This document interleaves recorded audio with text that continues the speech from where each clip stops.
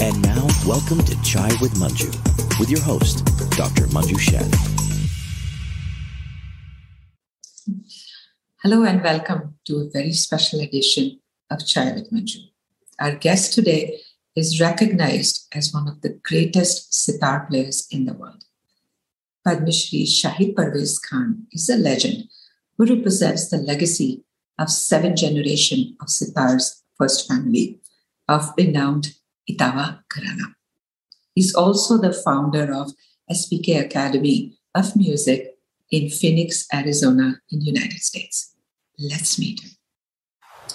Ustad, I have to tell you, it is an incredible honor for us to have you on this show. It's truly a privilege. We are very grateful that you are here with us today. Thank you. Thank you very much.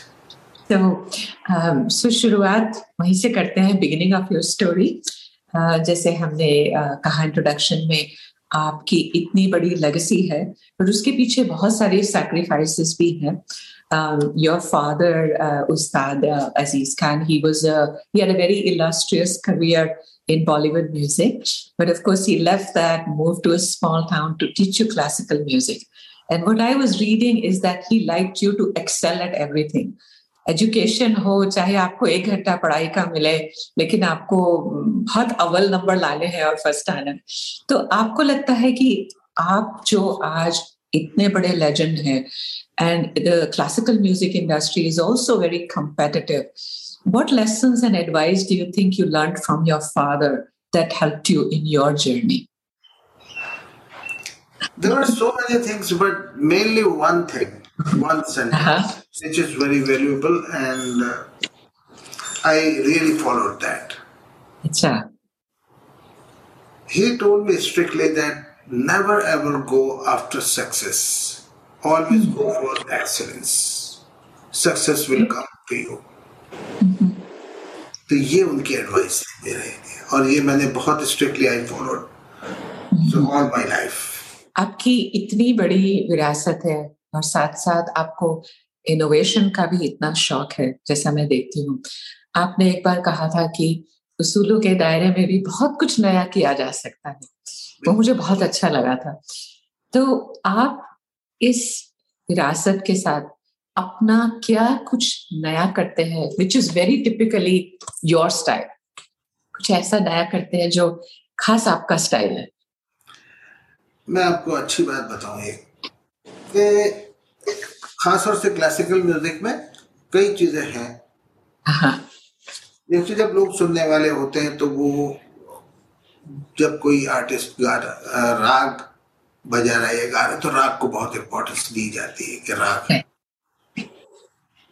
फिर घराना, आप किस घराने से है, कोई ग्वालियर से, कोई आगरा से है, कोई जयपुर से है, जैसे हमारा इटावा घराना है. घराने की इम्पोर्टेंस, अपने स्टाइल की इम्पोर्टेंस, जो बंदिशें सीखी उसकी इम्पोर्टेंस, ये सारी चीजें मेरे लिए बाद में आती हैं. ये मैं अपनी खासियत बता रहा हूँ. मेरे लिए सबसे पहले म्यूजिक आता है. पहले म्यूजिक, बाद में राग, बाद में स्टाइल, बाद में घराना, बाद में दूसरी चीजें. तो ये जो तरीका है, ये जो सोच है, इससे सबसे अलग हो जाता है सोच में और संगीत में और आपकी प्रेजेंटेशन में. क्योंकि अगर आपने म्यूजिक को इम्पोर्टेंस दिया है, तो जो आप कहना चाह रहे हैं वो लोगों तक भी पहुंचता है और असर भी करता है. सही बात है.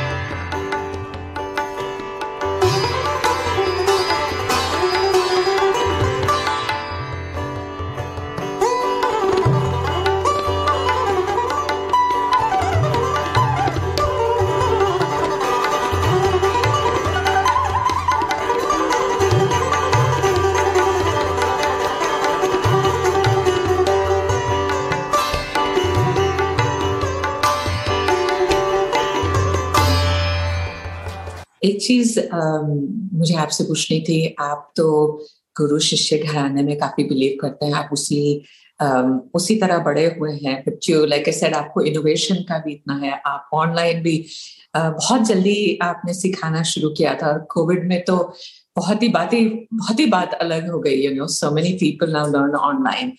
आपकी इतनी अच्छी एकेडमी है एरिज़ोना में, अगर कोई स्टूडेंट अराउंड द वर्ल्ड आपको ज्वाइन करना चाहे, so what is the best way to find you and learn from you? जी, हमारी वेबसाइट है spkacademy.org। वहाँ पे बिल्कुल हमसे कांटेक्ट किया जा सकता है। और दुनिया में कहीं भी हो तो ऑनलाइन हमारे लेसन्स तो होते ही है, तो मुझ तक पहुंच ही सकते हैं। और जैसे कि आपने सवाल किया कि गुरु शिष्य परंपरा, उसी तरीके से ही सिखाना होता है, लेकिन उस तरीके से पहुंचने के लिए बीच में कुछ स्टेप्स और भी हैं। अच्छा। जैसे कि आपको मैं बताऊं, पहले गुरु शिष्य परंपरा के हिसाब से सीखना और सिखाना इतना आसान नहीं था। पहले तो आपको गुरु बहुत मुश्किल से मिलता था, अगर मिल गया तो वो राजी बहुत मुश्किल से होता था, अगर वो हो गया तो वो आपको तरह तरह से टेस्ट करते थे, जो आज हम नहीं कर सकते हैं। आज तो उल्टा है कि वो लोग हमें टेस्ट करते हैं। तो चूंकि हमें संगीत को आगे बढ़ाना था, इसलिए उस चीज को हम नजरअंदाज करके हमारी बात उन तक पहुंचाने के लिए कुछ और भी स्टेप्स लेते हैं। जैसे कि आपने कहा कि ऑनलाइन, पहले तो ऑनलाइन हो ही नहीं सकता था, सामने बैठ के सीखते थे। लेकिन आज की दुनिया में ऐसा होता है कि मैं कहीं हूँ, मेरा शिष्य कहीं है, कोई और कहीं से सीखना चाहते हैं, तो उस फैसिलिटी के लिए, टच में रहने के लिए हमने ऑनलाइन भी किया। लेकिन सिर्फ ऑनलाइन ही नहीं है, लोग यहाँ आके पर्सनली भी रहते हैं, सीखते हैं। और जब हमारे शिविर होते हैं तो मैं आपको बताऊं कि हमारे साथ रहते हैं पूरा दिन रात यहाँ पे। मतलब जैसे कि मुझे शौक है, बहुत लोग जानते भी है कि मैं खुद बनाता भी हूँ, खाना खाने का भी शौक रखता हूँ। आपकी बिरयानी बहुत फेमस है, मैंने सुना है। तो ये मैं बताना चाह रहा हूँ कि हमने, जैसे मैंने सीखा था उसी तरह से सिखाया जा रहा है। जिस तरह से एक बच्चे को अगर दवा कड़वी लगती है या गोली नहीं खा सकते हैं तो उसको पानी में घोल के पिलाते, इसी अंदाज में हमने गुरु शिष्य परंपरा की चीजें उनको घोल के पिलाई जा रही है और धीरे धीरे उस तरफ लाते हैं। तो अच्छा, ये बताइए, आपसे थोड़े फन क्वेश्चंस पूछते हैं। आप हमेशा बोलते हैं जिनको म्यूजिक पसंद है उनको सब तरह का म्यूजिक प्रिय होगा, एंड बॉलीवुड म्यूजिक की बात की जाए तो वो भी आपकी फैमिली में है। तो मैं, you know, I love Bollywood music. तो मैं जब कभी आपको सितार पे बजाते देखती हूँ, एंड लास्ट एक हफ्ते से, like I was telling you, मैं बार बार वही सुन रही हूँ, आप अजीर उठ कर कहाँ जाइएगा, और आपने मोहम्मद रफी के दूसरे भी बहुत सुंदर गाने बजाए हैं। तो जब सुनो तो लगता है कि लोग सही आपके बारे में कहते हैं कि आपका सितार बजता नहीं, गाता है। तो ये बताइए कि आप हमारे जैसे जो डाई हार्ड बॉलीवुड फैंस हैं, उनके लिए कभी कुछ एल्बम या कुछ बॉलीवुड म्यूजिक कभी सोचते हैं कि हमारे लिए भी कुछ किया जाए? जरूर सोचता हूँ। और पहली बात, मैं आपको एक बात बताऊं, ऐसा लोगों को बहुत मानना है कि जो लोग क्लासिकल म्यूजिशियंस होते हैं वो बॉलीवुड को शायद नापसंद करें, या नापसंद करें यानी बजाना या गाना। लेकिन ऐसा नहीं है। मैं आपको एक बात बताऊं, कोई भी फॉर्म में अगर म्यूजिक है, चाहे वो क्लासिकल हो, चाहे लाइट हो, चाहे भजन के रूप में हो, चाहे गजल में हो, चाहे कव्वाली में हो, लेकिन है तो म्यूजिक। अगर आप म्यूजिक से सच्चा प्यार करते हैं तो अच्छा म्यूजिक किसी भी रूप में आ जाए तो आप उसे पसंद करेंगे। सही बात। तो मैंने एक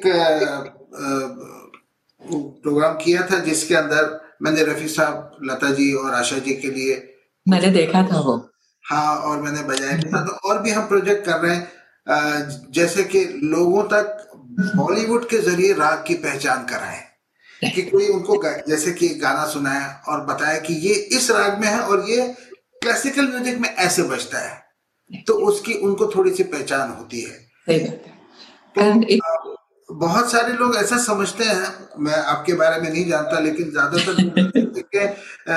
हमें क्लासिकल म्यूजिक इतना नहीं समझ में आता हमें। तो मैंने पूछा आपको कौन सा समझ में आता, तो उन्होंने कहा कि बॉलीवुड का म्यूजिक समझ में आता है। तो मैंने उनको बताया आपको समझ में नहीं आता, कोई पहचान है उससे, आपने बार बार सुना है। इसी तरह से अगर आप इसको भी बार बार सुनेंगे तो आप राग को भी पहचानेंगे। बात पहचान की है बस।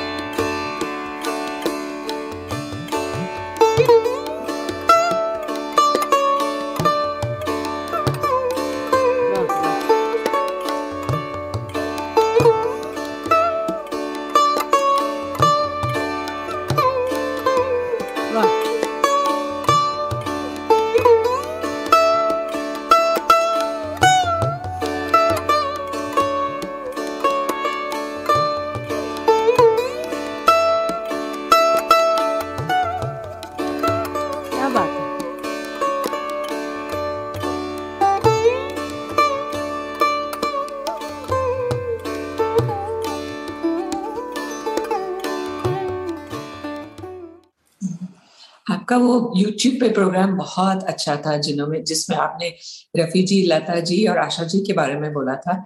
उसमें आपने एक सेंटेंस बोला जो मुझे बहुत इंस्पिरेशनल लगा, जो आपने आशा जी के लिए बोला। और आपने कहा उनके लिए जगह नहीं थी, फिर भी उन्होंने अपनी जगह बना ली। बिल्कुल एंड सही। That is something I remembered because I feel आजकल की दुनिया में even when so many of us who live in different countries, हमें अपनी कहीं ना कहीं तरह से जगह बनानी रहती है। तो मुझे बहुत वो दिमाग में मेरे बैठ गई वो बात जो आपने कही। जी जी। तो आपको कभी लगा कि आपको अपनी जगह बनाने के लिए कुछ बहुत सैक्रिफाइसेस करने पड़े या बहुत सारी मेहनत तो खैर करनी पड़ती है, बट कभी आपको लगा कि आपको बहुत ज्यादा सैक्रिफाइसेस करने पड़े? एक्चुअली अगर सेक्रीफाइस करते हो कि याद रहे ना कि हम सेक्रीफाइस कर रहे हैं तो कर नहीं पाएंगे। एक हाँ, वो भी जुनून होना चाहिए है। कुछ करने का, उस हाँ, जुनून में सेक्रीफाइस हो सकता है। अगर आप सोच के करेंगे तो नहीं भी नहीं होगा। ये तो बात सही। जुनून था, जुनून मुझे था कि म्यूजिक में कहीं पहुंचना है, तो उसकी जरूरत के लिए जो भी सेक्रीफाइस हुआ वो हो गया, सोच के नहीं किया। सही बात है, सही बात है। सोच के करें तो हम बहुत सारी चीजें नहीं कर सकते। तो आप तो बहुत ही मल्टी फैसेटेड है, जैसे आपने कहा खाना भी बहुत अच्छा बनाते हैं, वो बहुत हमने पढ़ा है, स्पोर्ट्समैन भी रहे हैं, आपने फुटबॉल भी खेला है, क्रिकेट भी खेला है, थोड़े डॉक्टर को तो बोलूंगी फ्रैक्चर भी कराए हैं, कैरम के भी चैंपियन रहे हैं। तो ये बात बताइए कि जो स्पोर्ट्समैन होते हैं और जो म्यूजिशियंस होते हैं उनको काफी सिमिलैरिटीज रहती है, एक तरह के डिसिप्लिन रहता है, एक जुनून रहता है सक्सेस का। What do you think are the similarities between the two fields? Because आप स्पोर्ट्स के भी इतने फैन हैं और म्यूजिशियन भी इतने अच्छे हैं। देखिए, कोई भी फील्ड में अगर कहीं भी कुछ जगह पे पहुंचना है, अचीव करना है, तो उसमें बहुत सारी चीजें कॉमन होती है। जैसे कि एक डिटर्मिनेशन, डेडिकेशन, मेहनत, हार्ड वर्क और उसका जुनून, ये सारी चीजें तो कॉमन है, इसके बिना तो हो नहीं सकता। अब थोड़ा सा फर्क जो आता है, काफी चीजें कॉमन तो है, लेकिन स्पोर्ट्स में और म्यूजिक में एक फर्क है कि इसमें कंपटीशन नहीं होता, हो के भी नहीं होता। फॉर एग्जाम्पल, जैसे दो प्लेयर्स अगर खेल रहे तो एक हारेगा एक जीतेगा। सही बात। लेकिन अगर दो म्यूजिशियंस बजा रहे हैं या दो म्यूजिशियंस गा रहे हैं तो उसमें कोई हार जीत नहीं होगा।